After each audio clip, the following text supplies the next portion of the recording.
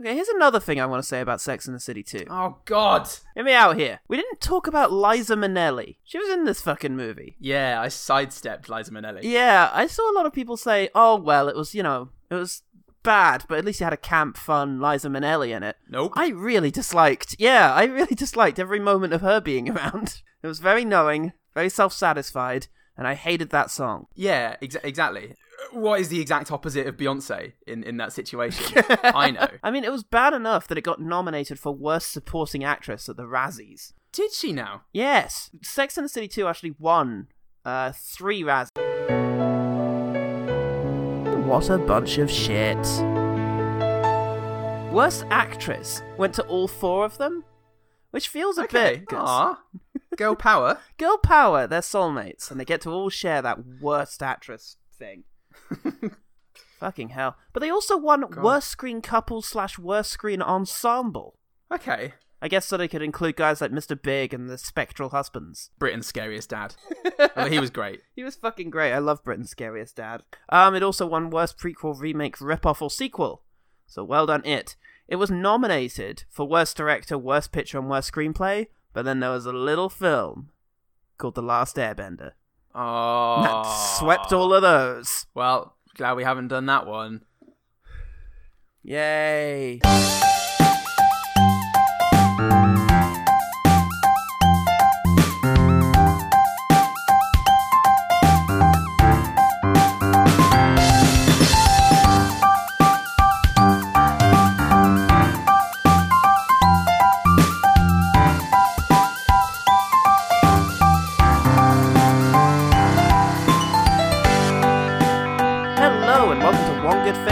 That just wants to wake up to find its statues with the same expressions they had yesterday.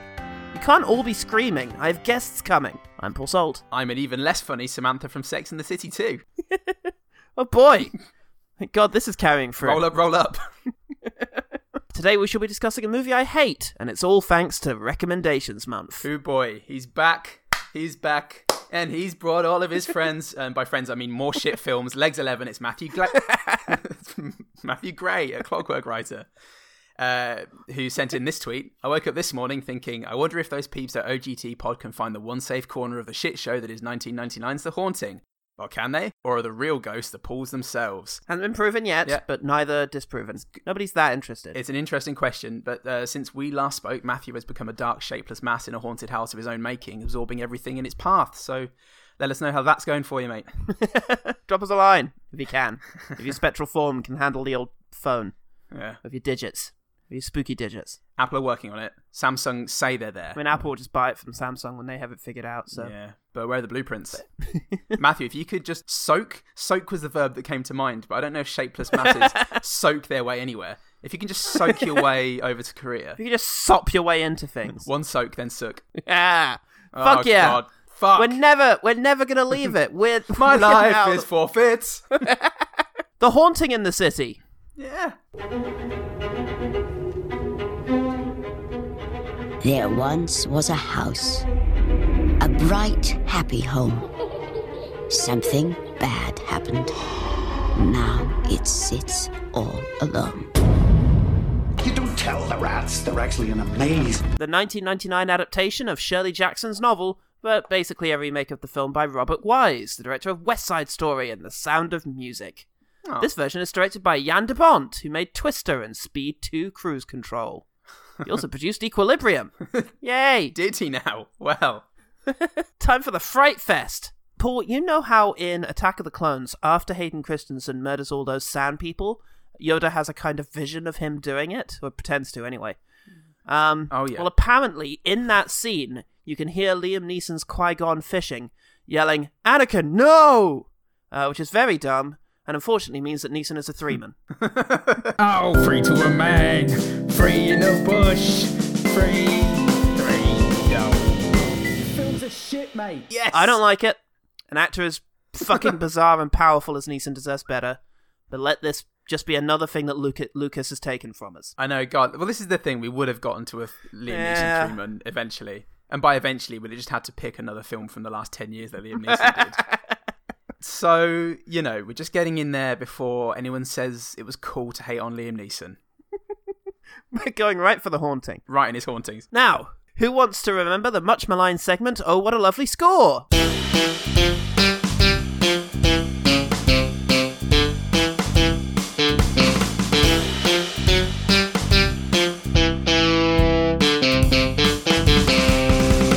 Oh, me. Quiet down, people. Get the cue. It's a good thing Goodman packed his shitty stick today, because we're Fucking beating him off. can't get enough of it. Today we have Jerry Goldsmith. He did spooky music for Alien, The Omen, Poltergeist, and now The Haunting, 1999. We should have talked about him when we did The Swarm, but I guess it slipped my mind during the 3 hours it took to get that thing seen. Oh, fuck. Okay. So Yeah. he's a two-man. Yes, and he would be a 3-man, but apparently his score for Super Mario Bros. Was rejected. Oh. No. This is not what we're going for at all. Did you go and see Dennis Hopper's makeup test like I asked? Well, I didn't really have time. Yes, well, it won't do, I'm afraid. Now, if you'll excuse me, I need to go sober up Bob Hoskins. Billy, Jimmy, Emily, you come with me. Got a busy evening.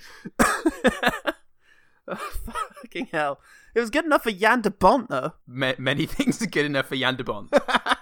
The second cheapest wine on the menu. Oh, God. Critics came at it like an inexplicably massive flu shaped like a lion's head. Oh. Lisa Schwarzbaum, which means black tree, right? That's pretty cool. Yeah. Over at Entertainment Week, which means black tree, I think, said the scariest thing about The Haunting is how awful it is. No, worse than awful, desperate.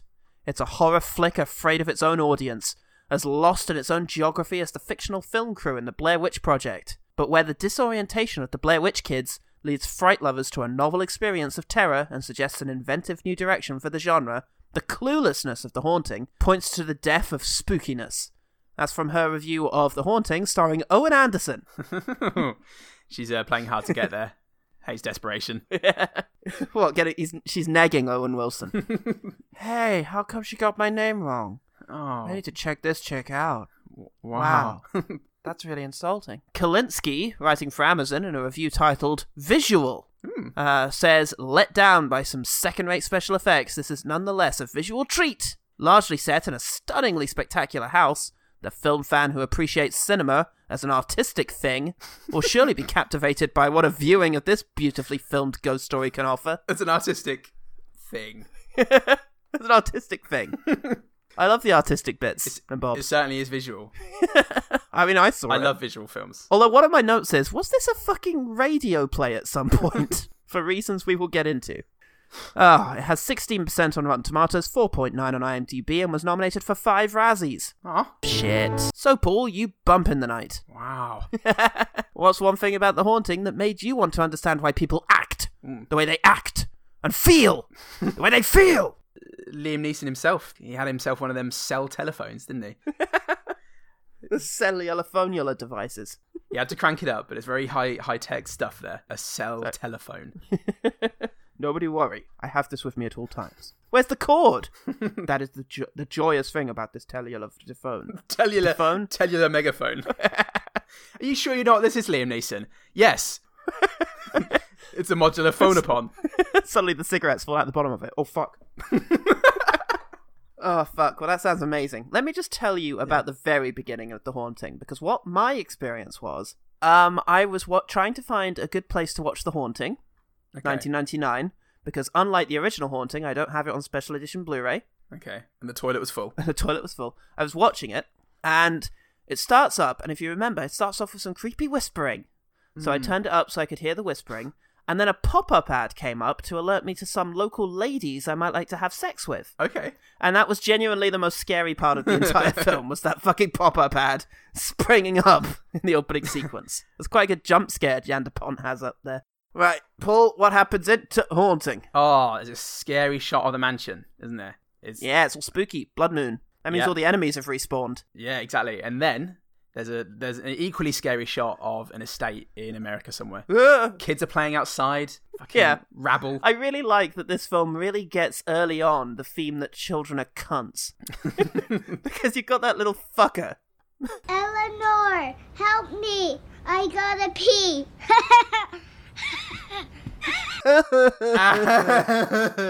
It's a good thing this film doesn't hinge on us having sympathy for a bunch of kids. Yeah, it starts basically with oh, what's her name? I don't just want to call her Nell because I know the name of every other actor in this film, and I don't just want to call her Nell because it would suggest that I didn't really respect her as an actor. Oh, but she was in Ransom and High Fidelity, and The Conjuring. Oh, So- who was she in High Fidelity? Do you remember the woman, the relationship that Rob was in after the two of them had broken up with different people and they were just pathetic together? Oh, And then she breaks up with him because she finds someone else. And then later, Rob goes back. I don't care. She's I in a stopped bad caring. place. He could have had sex with her, but he doesn't because he wins. it's over. He wins. Good. I really didn't like that film. Now, we are at this stage. The women lose in High Fidelity, Paul. Rob wins. Excellent. Look, she's getting kicked out of her house, and so she's looking for an opportunity to not get kicked out of her house, and she notices an ad that's for $900. No, she gets a phone call that tells her there's an ad for $900 a week to be in a spooky place. No, it's a sleep study, right? Yeah, it's a sleep study. It's definitely about sleep. Definitely. Definitely. Let's go to a haunted house. It cuts to Liam Neeson. Fuck yeah. He goes off to deliver 58 minutes of exposition to his boss. Yeah, after he goes and drinks 4 liters of fucking caffeine so that he can deliver the performance that delivers. The only problem with fear is that it's largely become inappropriate and non-adaptive. And yet we carry with us these primordial fear responses that do the opposite of what they were intended to do. You don't tell the rats that they're in the maze. Yeah, it's performance. fucking great, and now we know exactly what the film's about. And the guy completely unreasonably says, "It's not very ethical, is it, Liam Neeson?" To invite a bunch of people to a sleep study and then just scare the shit out of them for solid 3 days. No, it's fine. It's fine. It's fine. Sorry. You don't understand my science. My father was killed by a spook. Anyway. Yes. So yeah, Eleanor arrives at the house, at the spooky house. It is a spooky house. And who's here but Bruce Dern? Bruce Dern! He jumps out. Sorry. Oh, I'm not sorry. That's literally the best bit of my day. I do it every day. I'm Mr. Dudley, the caretaker.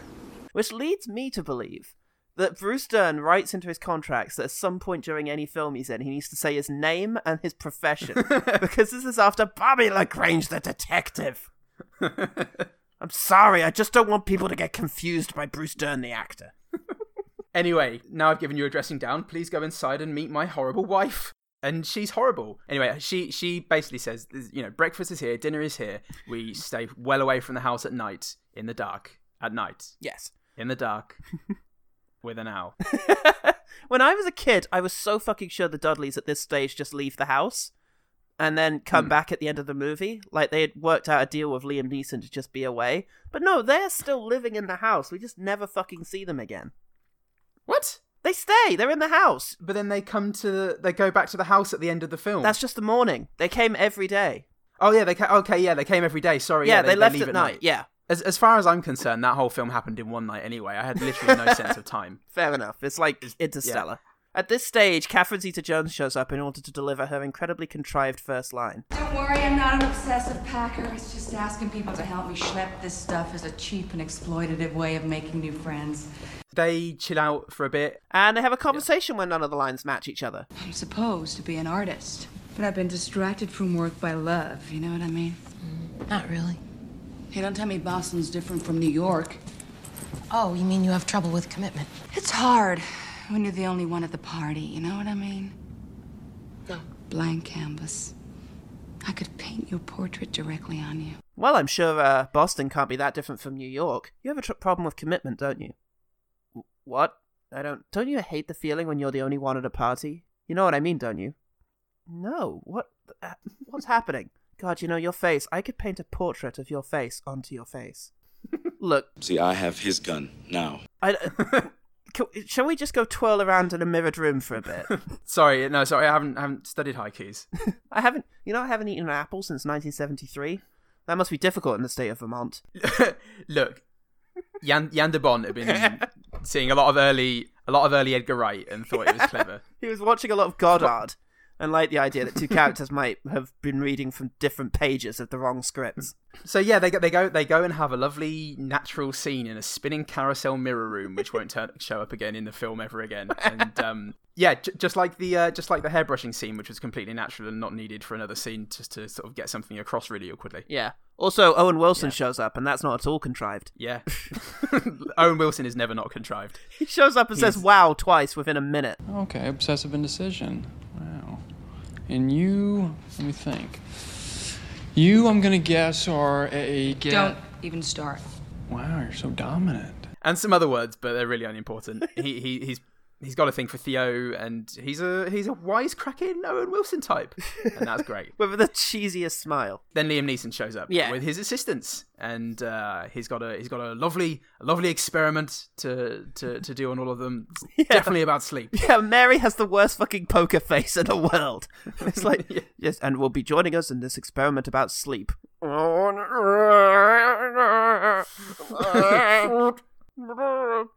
Isn't that right, Mary? Oh, no! I mean, no! I mean, no! I mean... No! I mean, yes! I mean, no! Anyway, thank you, Mary. So, anyway, let me tell you a story about, a scary story about the house. Oh, God! Said Mary. I can feel it in the house! I feel it happen! I can... Ah! My face! It was my face. I can feel it in this harpsichord. Ah! Ow! I can feel it in this collection of battle axes. I can feel it in this barbed... Van Dyke wearing a ginger wig. I can feel it in this barbed wire pit. Ah! There's something wrong with the house. I can feel it through this window. No, it's not the house. Mary's just genuinely psychotic. Let's get her to a hospital anyway. The gate is still open at this stage. Oh yeah. So they haven't. Bobby left LaGrange must have forgotten to lock it. They throw her over the gate. It's her birthday. They give her the bumps, and she goes all the way over. I can feel the house in this gate. But she's alright. She's lost an eye probably, but I feel it in these dogs. Quick, guys, get her on that gurney. It's alright. I'll inject her with 30 cc's of diazepam stat. Diazepam shouldn't explode. Mary wasn't long for this world. Mary's gone, and Todd, the other guy, is fucking gone as well. That was Goodbye, his Todd, fucking in your name. big 90s suit. How did you know that? I had him down as mustache. Because Liam Neeson calls him Todd, and I went, Todd? That's not a name. Oh, fuck me. It's because Todd went, I need a fucking drink. And that's a very Todd thing to say. Todd in a film would say, I need a drink. Then there's a night scene. There's a whole bunch of terror outside. Bunch of knocking. They get very scared. Mm-hmm. Then Owen Wilson shows up with Liam Neeson in order to look around the room. Turns out everything's fine. Probably pipes.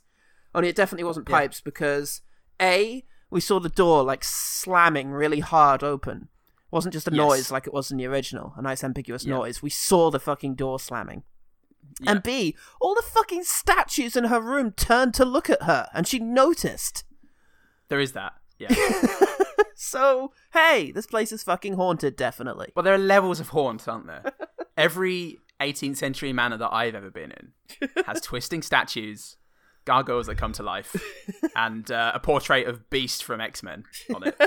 Every time Nell has to scream for a prolonged time, what's her name, sorry? Lily Allen? Lily Taylor? Lily Taylor. Every time she has to scream for a long time, I just find it funny because it's always just a very flat yeah, Kevin McAllister style. She didn't get much work after this, did she, Lily Taylor? She's not a scream queen. She's not She's not your Jamie Lee Curtis. I did actually write down that it was. I was impressed with The Haunting for not having a scream at every single thing, but that might have been why.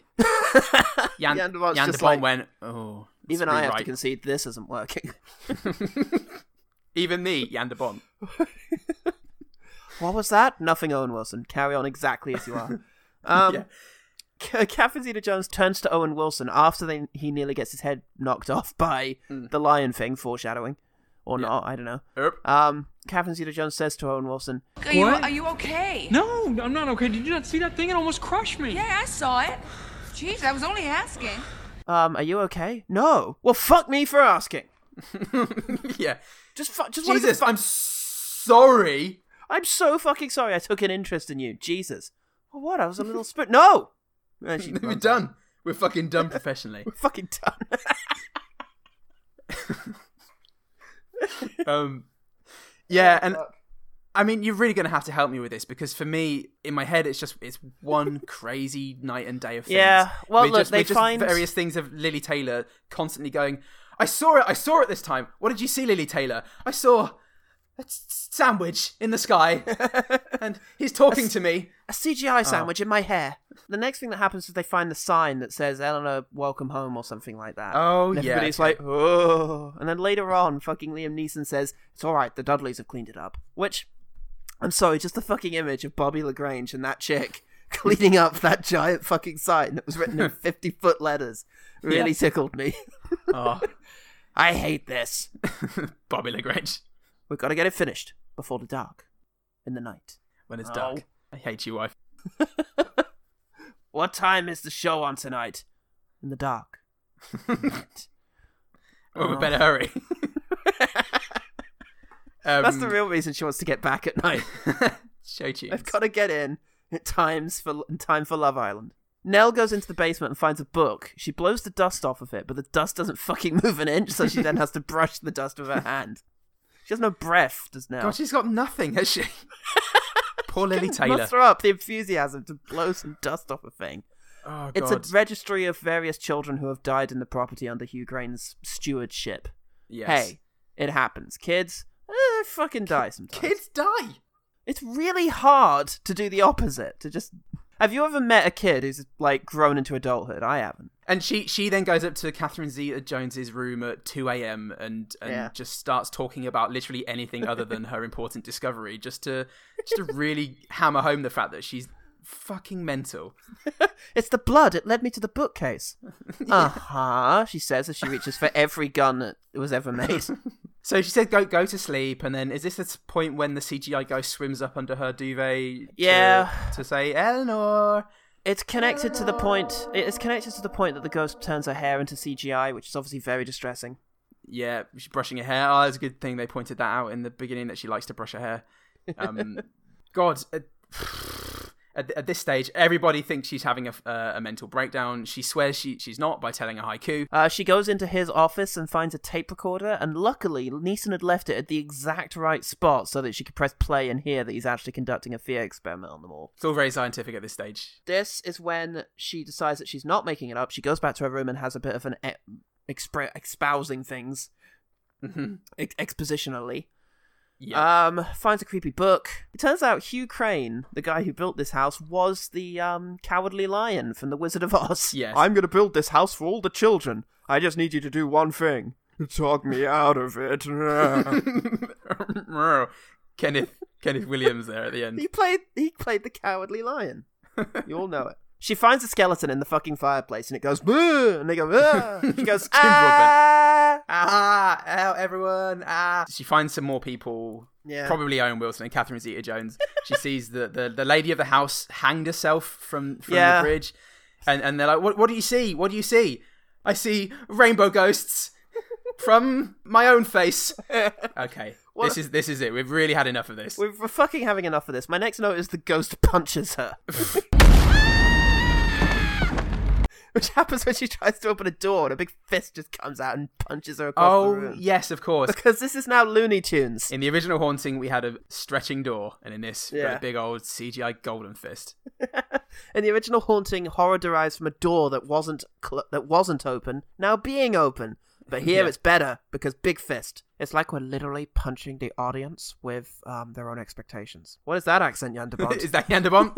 It's not Jan de Bont. Anyway.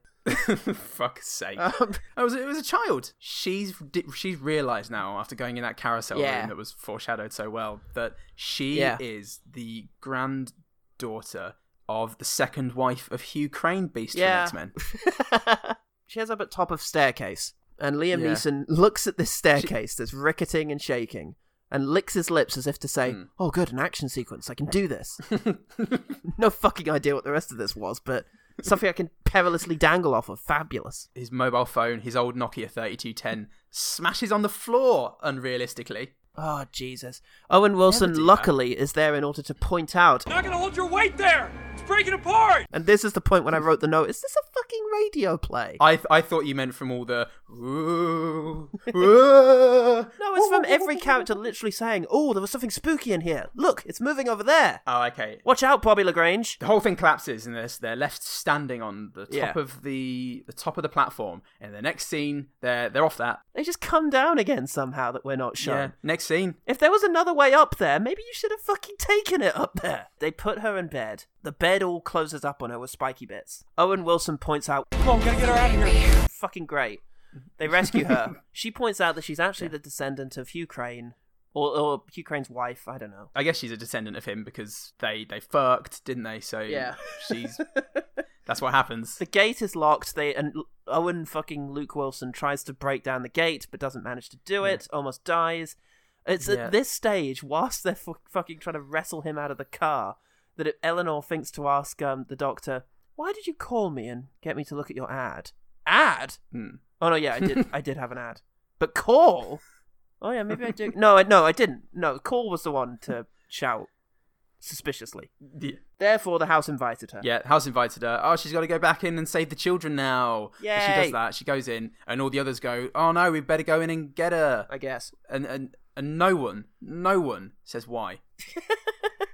I think Owen Wilson says something to the effect of, maybe she wants to get lost. I'm with Owen Wilson at this stage. Owen Wilson's final few fucking moments on this world spent just, first of all, smashing a painting. Yes. And then he gets his egg kicked off. Like Ghost. Yeah, but Ghost gets it bit right off by an angry metal lion. So he's dead, and there's a big scary explosion. Yeah, well, spooky. This guy, the Hugh Crane, who's been sort of manifesting in the walls and the ceilings of the house, is now a big bloody ghost. Yay, spooky. Is it her anxieties made flesh? No, it's ghost, mate. Yeah, Lily Taylor stands up and goes, "I'm here to save the children and stop you now." She talks it to death. She goes all roomy and weepy-eyed and goes, "Oh, I can't fucking stand this." Fucking women, am I right, mates? Yeah. God, I'd rather have the kids than the birds. Oh, Rami, that's second wife.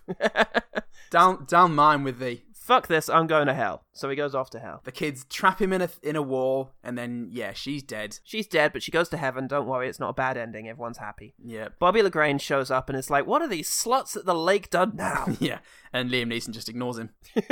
And that's the end of the film. I really don't care about your opinion of me or my actions. You're fucking beneath me. I never have. Never fucking have, Bruce Dern. You mean Mr. Dudley? Sure. And and then it's the end of the film, and then the fucking carousel music plays over the end credits. Fantastic. I don't think I actually stuck around that long. I think I closed the window during the zoom out. Fuck this. Paul, I'm going to make a controversial statement here. Go ahead. This irritated me more than Sex and the City 2. Okay. I know it's shorter, which is in its favour. Yeah. But, wow. Sex and the City 2 was pissing all over the legacy of something that I was familiar with for a week. Okay. And was doing it quite effectively, I will admit. But this not only pisses all over the original film, and I assume the original source novel, I've not actually read it. Maybe this is closer to it. It's not. It mentions Owen Wilson. Wow, says the fucking Luke. Pete guy, Luke. Pete guy Luke. Yeah, it not only pisses all over this fabulous story and this very creepy original film, but kind of the entire horror genre. Yeah. The characters have lost all of their charm and their nuance, especially Dr. Marrow, who's such a fucking firecracker in that original he's film. Incredible. I asked you to watch the film before the remake, incidentally. What did you make of it, the original?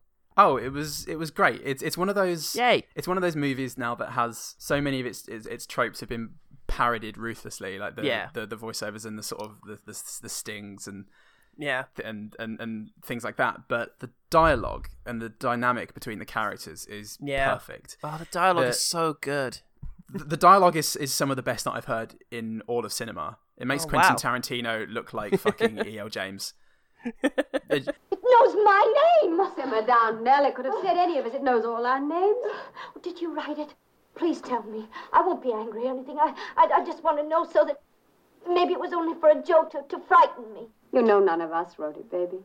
She's lying. I could swear she did. Easy, Eleanor, easy. I clear breakfast at 10 o'clock. I want to write your name anywhere now. I set lunch at 1. I didn't wait to have breakfast with you. That's the way I agreed to. You're way out, baby. You don't know Theo as I'm beginning I to. clear up Mrs. at Dudley, 10. please. Nobody blames you for being upset, Eleanor. It's 10 o'clock. Oh, why me? Why should I be the one chosen? Maybe something in the house finds you a kindred spirit. Maybe thinks you have more understanding and sympathy than the rest of us. Maybe, of course, you wrote it yourself. Oh, sure. I'm just the kind who want to see my name scribbled all over this foul house. Well, it's one way to attract attention, isn't it? You think I like the idea I'm the center of attention? Why are you all done up in that new hairstyle? You are the one who suggested I change my enough, hair. Eleanor. How dare you? How dare you? Can't you see, Eleanor? Theo's just trying to get a rise out of you so you won't be frightened anymore. Just these amazing throwaway lines like, well, I'm a simple man at heart, easily pleased by the best of things. It's and just the conversation that they have when they're discussing the paranormal and explaining it could be explained away by sunspots or earth tremors and things like this. The back and forth that goes on between them, it properly gets across every one of their characters within a couple of lines. And it was everyone so well played. Cool as fuck. Julie Harris as Eleanor. Maybe I am insane. The night my mother died, she knocked on the wall, and I didn't come.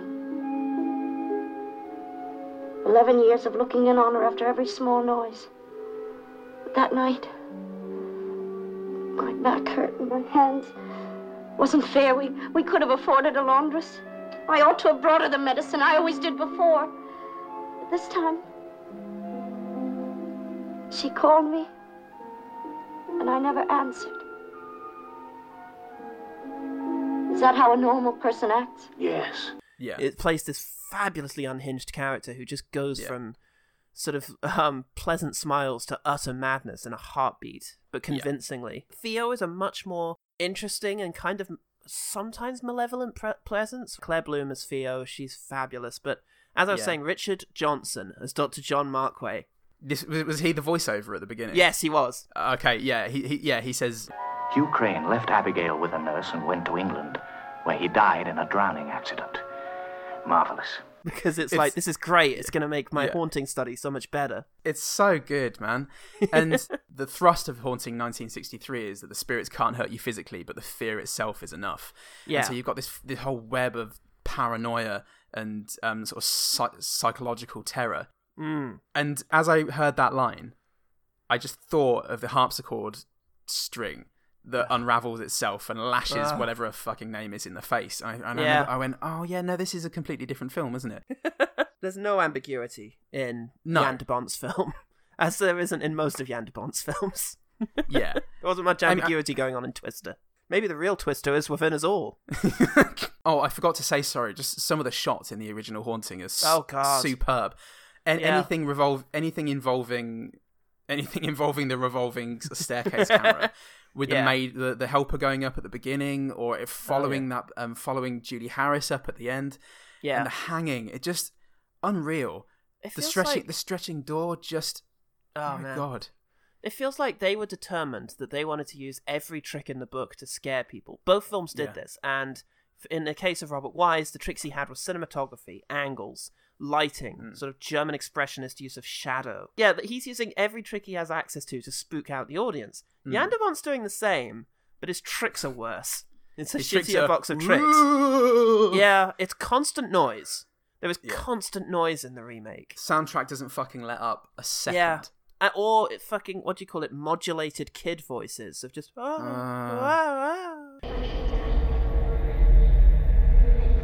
CGI is ridiculous. The CGI isn't scary. Even good CGI. Like, The Conjuring 2 had good CGI, but it was still... That's not the spooky bits of it. It's definitely the spaces in between the words, isn't it? It's what you can't see. It's what's suggested. Yes. And as soon as you've got a big golden fist coming out and going, come here. It's like a fucking just like, Zelda villain. It permeated the rest of the film. It's from the first thing. It's let's go look at a statue and talk out loud about what they all mean. I'm Lily Taylor and I know this for some reason. Yeah. And then the conversation they have at the dinner table, she immediately confesses her history with her mother. And in the original, it takes the entire film for even the smallest confession that she's she lying kind of throughout wanted the whole her to thing. Yeah. And there's just no mystery. It's just everything is unloaded on you. There's nothing is earned. Nothing is sort of sought after. It's like, oh, you asked me a question, then I shall tell you everything. Here's my backstory. Here's the note that the director gave me. Again, to compare the two, there's one bit where in the original, Theo accuses Nell of wanting to be the center of attention, and it's a very sort of veiled dig at her, but also amazingly, the doctor, Richard Johnson, says, "Don't you see what she's doing? She's trying to distract you so you won't be scared anymore." And it's just this amazing, like, layered, horrible situation. Yeah. But in this, Catherine Zeta-Jones says the exact same thing after the letters are daubed on the wall, but it means nothing. Because Nell in the original did. She throughout the whole thing, what she says for the most part is, something is finally happening to me. This is a horrible situation I'm in, but it's happening to me. I'm special. Yeah. And that's her big thing. In this, it's something to do with the kids. But our only exposure to kids early on is that fucking horrible nephew that she has. Yeah. Fuck kids. Yeah. Fuck kids, basically. I did read that Stephen King was involved in this at one stage, and it did feel to me quite a lot of this was scary in a Stephen King way, because I don't know if you ever saw that Shining miniseries, because, famously Stephen King hated Kubrick's The Shining, potentially for being too nuanced. And he made a TV show adaptation that he was heavily involved in that was going to be The Shining his way, and it sucks. It sucks because it has things like the fucking hedge monsters coming alive. We didn't even mention that there's a moment where a fucking metal griffin comes to life and roars at fucking Nell in this. Until she hits it with a fire poker, and then it just stops. Yeah, it doesn't die, it just stops. It just goes back to, I'm a thing now again. Oh, you're mean. I don't like being uninanimate. Back to statue for me. But yeah, the Stephen King fingerprints on this. There's things like that because, he thinks a sentient car is spooky. I'm sorry, Stephen King, but you're not a frightening man. You can write really good stuff, but I just... If the new It movie has proven anything to me, it's that you have quite a good sense of character and small-town settings, but we are not on the same page in terms of horror. Some of the cheesiness is left in this because the tagline to the movie is apparently a hangover from his script, and the tagline is... Yeah, the tagline is, "Some houses are born bad." And that's such a shit line. That's so dumb. I know. Dumb is the word that came back to me again and again with this film. Every time there was a jump scare or some snappy response, or every time Owen Wilson came on the screen. Yeah. It was just this is a dumb film, Paul. What a silly film. And dumb, smelly film. It frustrates me because horror is so much about nuance and about atmosphere and about subtlety. And I really dislike horror films that forget that, and this film seems to flaunt it. There's nothing scary about constant noise and roaring and a big CGI dude. No. Otherwise, Transformers would be the most frightening things on earth. Well, just even with the end credits being the carousel music. I mean, what is that trying to suggest? Just is it meant to be a Kubrick style master? Yeah. Like, why'd you put carousel music at the end of your horror film, Yandabont? Oh, goodness. Because that would suggest that it was done with a sort of wry self-awareness. There was none of which. No. Cabin in the Woods is maybe what that would have been at the end of. Yeah. But then Joss Whedon isn't a hack. No. Having said that, I think we should probably do our brief and talk about the things that we actually did like about this here fella. Quick fire. Quick fire. Quick fire. I did like that opening shot with the blood moon and the dark house, just slightly silhouetted. We don't get a full look at it. That was my first thing, actually. It was a wordless panning over the mist and mansion before the title. It would have been so easy and in character to have like Nell's opening narration. Some stories begin with a magical land. Other stories, oh fuck off. I mean, that kid is the absolute fucking worst. Oh, fuck me. In the beginning of this movie. It's like something out of Matilda. I don't know if you've seen the window to Aphex Twins window licker. Oh, yes, I have. Yeah. Reminded me of those faces. I see you mean the video to Aphex Twins window licker rather than... You said the window to Aphex Twins window licker. I was thinking about the word window licker and... Sometimes I like to imagine the end of my sentence at the beginning of it. I was just thinking how times have changed. Oh, hang on a minute. You're not thinking of Come to Daddy?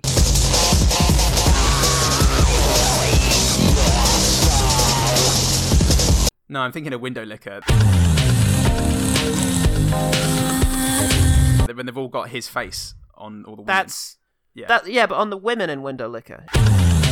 In Come to Daddy, the kids have his face. And they go and smash up a ground. Yeah, but I thought of Window Licker. Okay, fine. Look, we all thought about Aphex Twin. The specifics, unimportant. Oh, Virginia Madsen's in it and great. She's a Tumen now because of Highlander 2. But she shows up here in what feels like a hint towards Candyland, maybe. But yeah, she's the bitchy kind of parent who, I've got to say, she's not as bitchy as the woman from the original, which again is everything dialed back, but yeah, still convincingly awful, which I like. I thought that Liam Neeson's expository chat with his boss, there was some provocative questions in there about recalibrating fear and understanding it, but the delivery of it all was so bad. By coffee fucking driven Liam Neeson. Yeah. No, you're right, and it doesn't really come up again, this idea that fear is at one stage a useful thing, but in current days has been attached to the wrong sorts of things. Maybe if it had been more about Eleanor's social anxieties, like with the rest of the group, like the original one was. Yeah. Well, this is the amazing thing, that if you're going to do a film about the usefulness of fear, still just make it a psychological horror. Yeah. Not a fucking ghost movie. Yeah, there's a head on a Spy Kids bad. The house is beautiful outside and in, but... Oh, yeah. I mean, it's fucking extravagant is the thing. They really have... With the interior of the house, no one would live there. It's a fucking madhouse. In the original, there's some plausibility there that, yes, this looks like a sort of stately manor. In this, nope, it's Jan de Bont's crazy house. Yeah. There's a skeleton behind that cupboard. It's striking. It's memorable. Oh, it looked great. I mean, yeah, well shot. If this were a sort of surrealist piece, if this was in Crimson Peak, then yes. But it's not. It's in The Haunting. But it looks great. Bruce Dern's entrance from screen left. His "What do you want?" It was great. They contemporized Mr. Dudley's assholishness quite well. And oh yeah, because in the original he's a sort of old-fashioned farmer type. Yeah, you city folk. Come down here with your gay dances, your big ideas and bigger knobs. Well, I'll tell you something for free. We don't have that in the country. Don't need it. Yes, and speaking of I really did prefer the performance of the original woman playing Mrs. Dudley. So there won't be anyone around if you need help. I understand. We couldn't hear you. In the night. Do you have any idea when Dr. No one could. No one lives any nearer than town. No one will come any nearer than that. I know. In the night. In the dark. Because she keeps smiling at everyone, really menacingly. Yeah. And it's kind of like, oh, I am being friendly, but just fair warning, I'm not fucking coming near this house after dark. Oh, for love nor money. You're on your own. Oh, you couldn't fucking force me, mate. But in the scene where Lily Taylor is imitating her kind of shittily, I did like the sassiness of Lily Taylor. She gets a sort of impish smile on her face before she does it. Mrs. Dudley also looks a bit like Michael Shannon, so good on her. I won't come out here again. Not in the dark. Not in the night. I will find him! What's wrong with Owen Wilson's face? He broke his nose. I think it was in a skateboarding accident. I don't mean seriously. Like... Oh, okay. I've seen Owen Wilson in things. I've seen him in some Wes Andersons. Yeah. In this, every moment he's on screen is hilarious. Oh, yeah. See how my old pal Theo's doing. Doing or wearing? Yeah, no kidding. Did you see what she had on yesterday? Wow. And I want to know why. Why is he... Because, there's literally anything he does when he's looking spooked out and staring around with his big old wet eyes, and when he's smiling with his weird little tiny smile in the middle of his face. It's beautiful. His eyes light up. He looks like... so funny. He looks like a jug. It's just... Yeah, I don't know. Maybe it's just because every line that he had in the script was the exact same line, and it was meant to be said with the exact same... I swear to God, they just told him to improvise. Oh, wow, I'm a cheeky chappy. One of his own wows comes right at the end when he's just gotten out of the car that nearly killed him. And I swear to God, it's on purpose because he's not even in focus, but in the background you just hear him go... It's a nervous tick, clearly. I mean, he's not the happiest of men. Does he do this in other films? There's a YouTube compilation of Owen Wilson wows, yeah. Okay, I'll watch that with great enthusiasm. I would... As you're speaking. Yeah, God, I would dub that out of my film. And they just play it solidly over the credits. All the wows you cut you cut out. Yeah. Wow. Because I'm Jan de Bont and end credits mean nothing. Now, I've written CZJ for every time I wanted to write Catherine Zeta-Jones. And it is the hardest thing in the world to not say Sarah Jessica Parker. So I'm just going to say Sarah Jessica Parker from now on. I'm not being paid for for that. this. Sarah Jessica Parker's cries of glee as they're walking into the distance on a tour of the house is great. She's like Gollum who's just caught a fish. She's full of so much joy as it happens, and it feels like a real emotion. What a joy! What a love!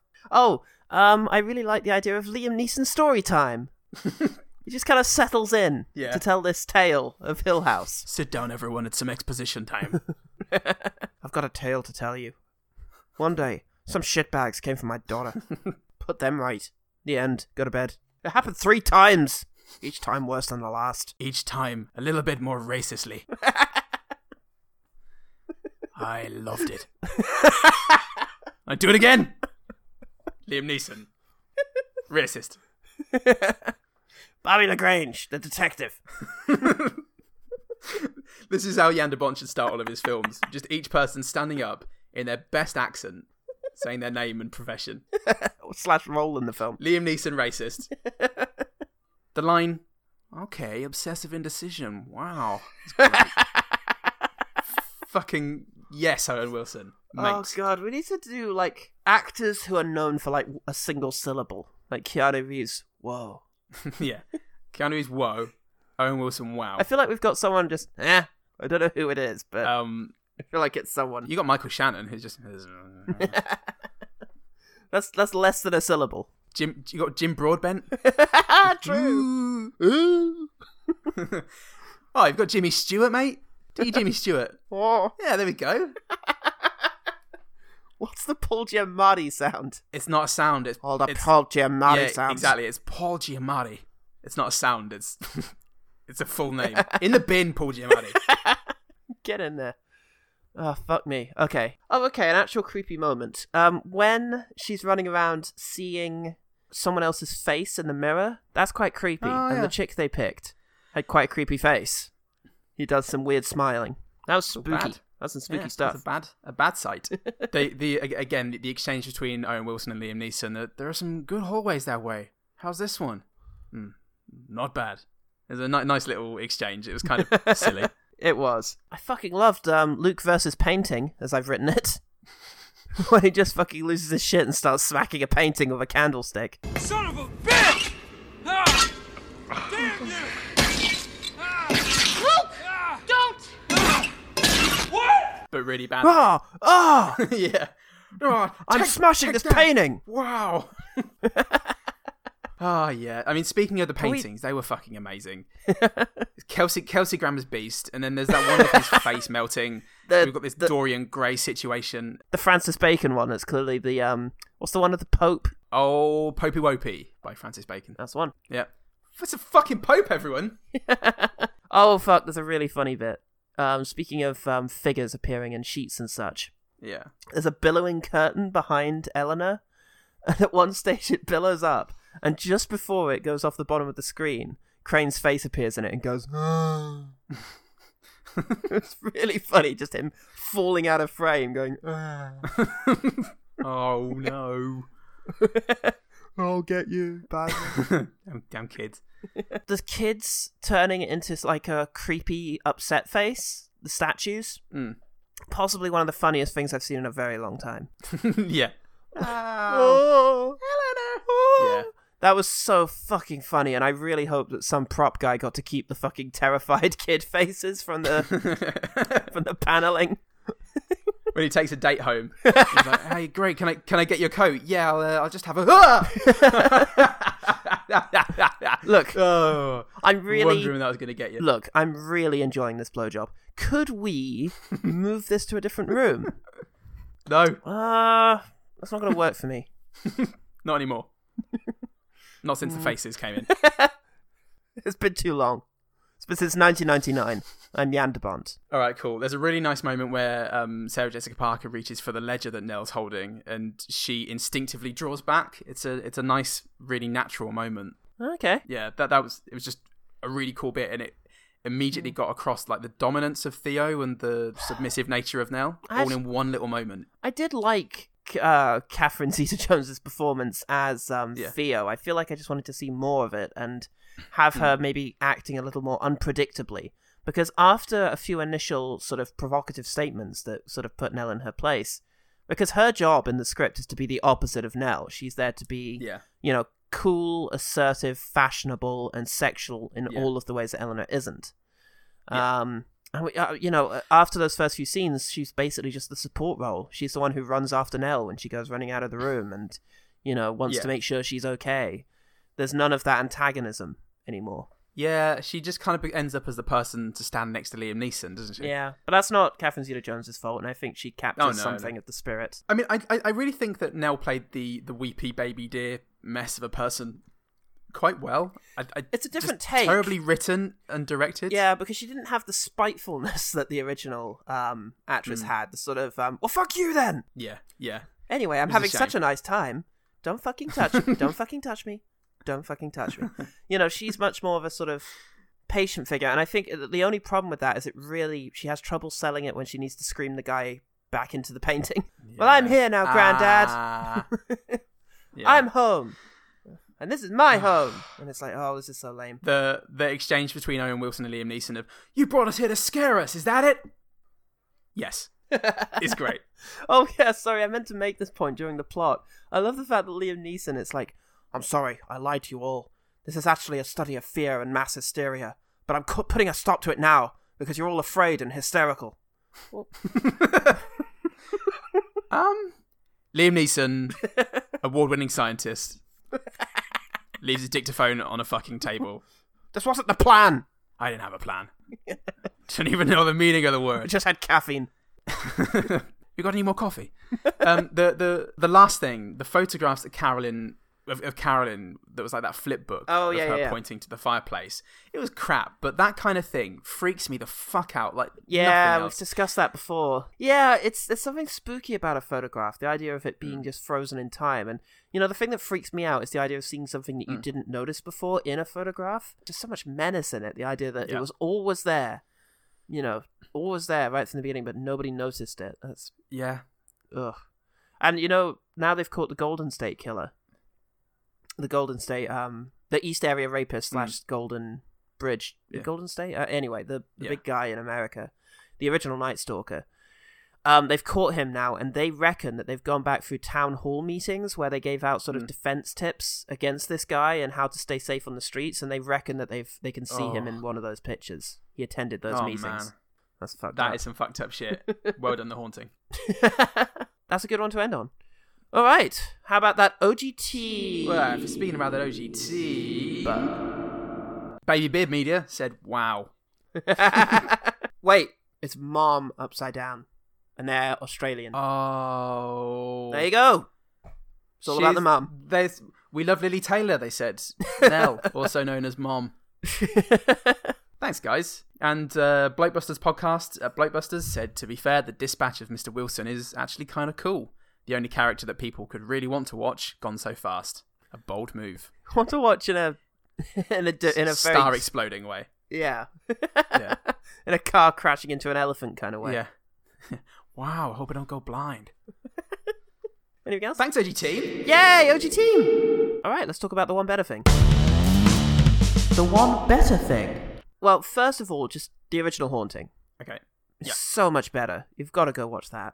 Yeah. We also, I think, referenced Crimson Peak unless I cut it out, so go watch Crimson Peak because it's big scale horror in a spooky house that's very ornately decorated and over the top, but it's good. What's your actual one better thing? Well, the issue being that the 1999 Haunting veered madly away from the psychological elements, despite it being a psychological experiment about fear, and it was stupider and funnier for it.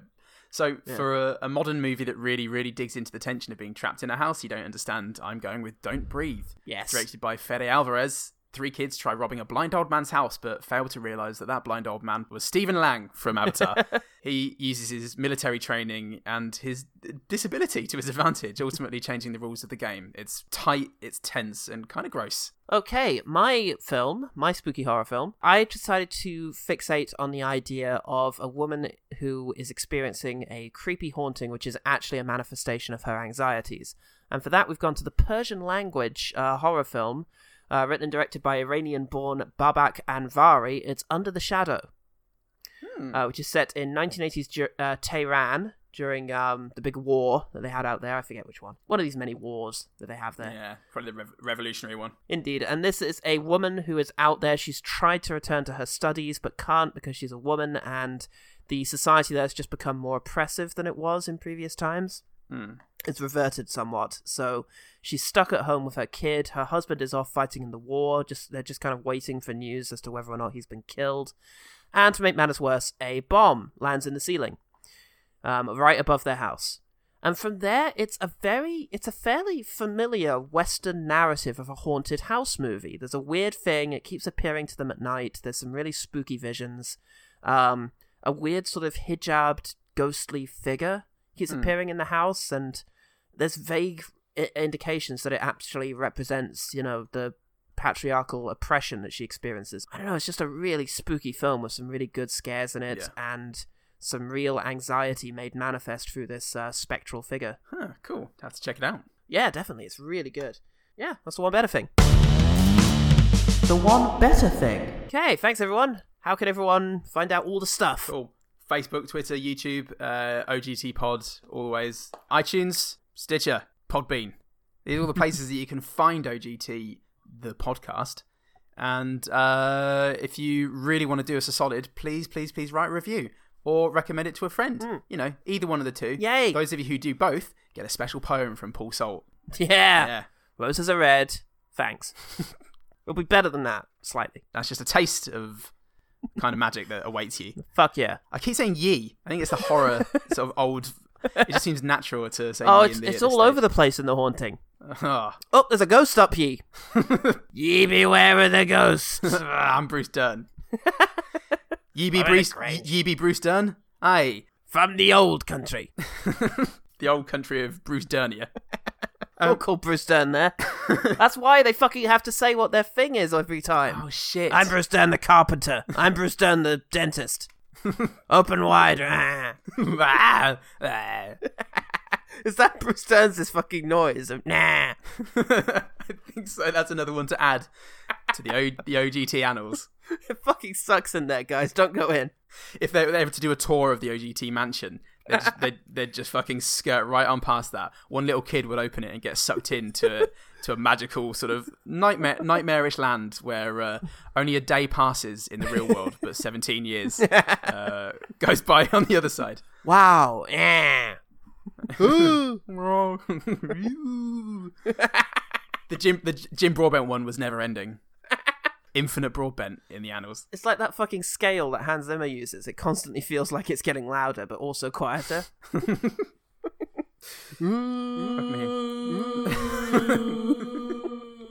Oh, je ne regrette rien. Is that Edith Piaf in Jim Broadbent's noise? No. We haven't got a noise for Christopher Nolan, and I think that says a lot about his oeuvre. Yeah. No, that's Julia Roberts' noise. You don't remember Mother's Day? Yeah. Oh, yeah, of course. Yeah. Oh. Yeah. Take it away, Hans. OGT jingles on ogtpod.bandcamp.com. Episodes 1 to 50 for just £2.50. My novel Dockhead is available on Amazon for $5.99. Get it! Do. That's one of them. So go buy it. Yeah. Royalties have dried up a bit, but... I was trying to think of something modern and ended up at REM. Anyway. Good enough. It always was. Take that, kids. Fuck all of you. It's so unpleasant. Get in that fucking furnace. God, I might be Hugh Crane. I'm Hugh Crane. I'm also Hugh Crane. Remember, the one good thing about The Haunting is wow.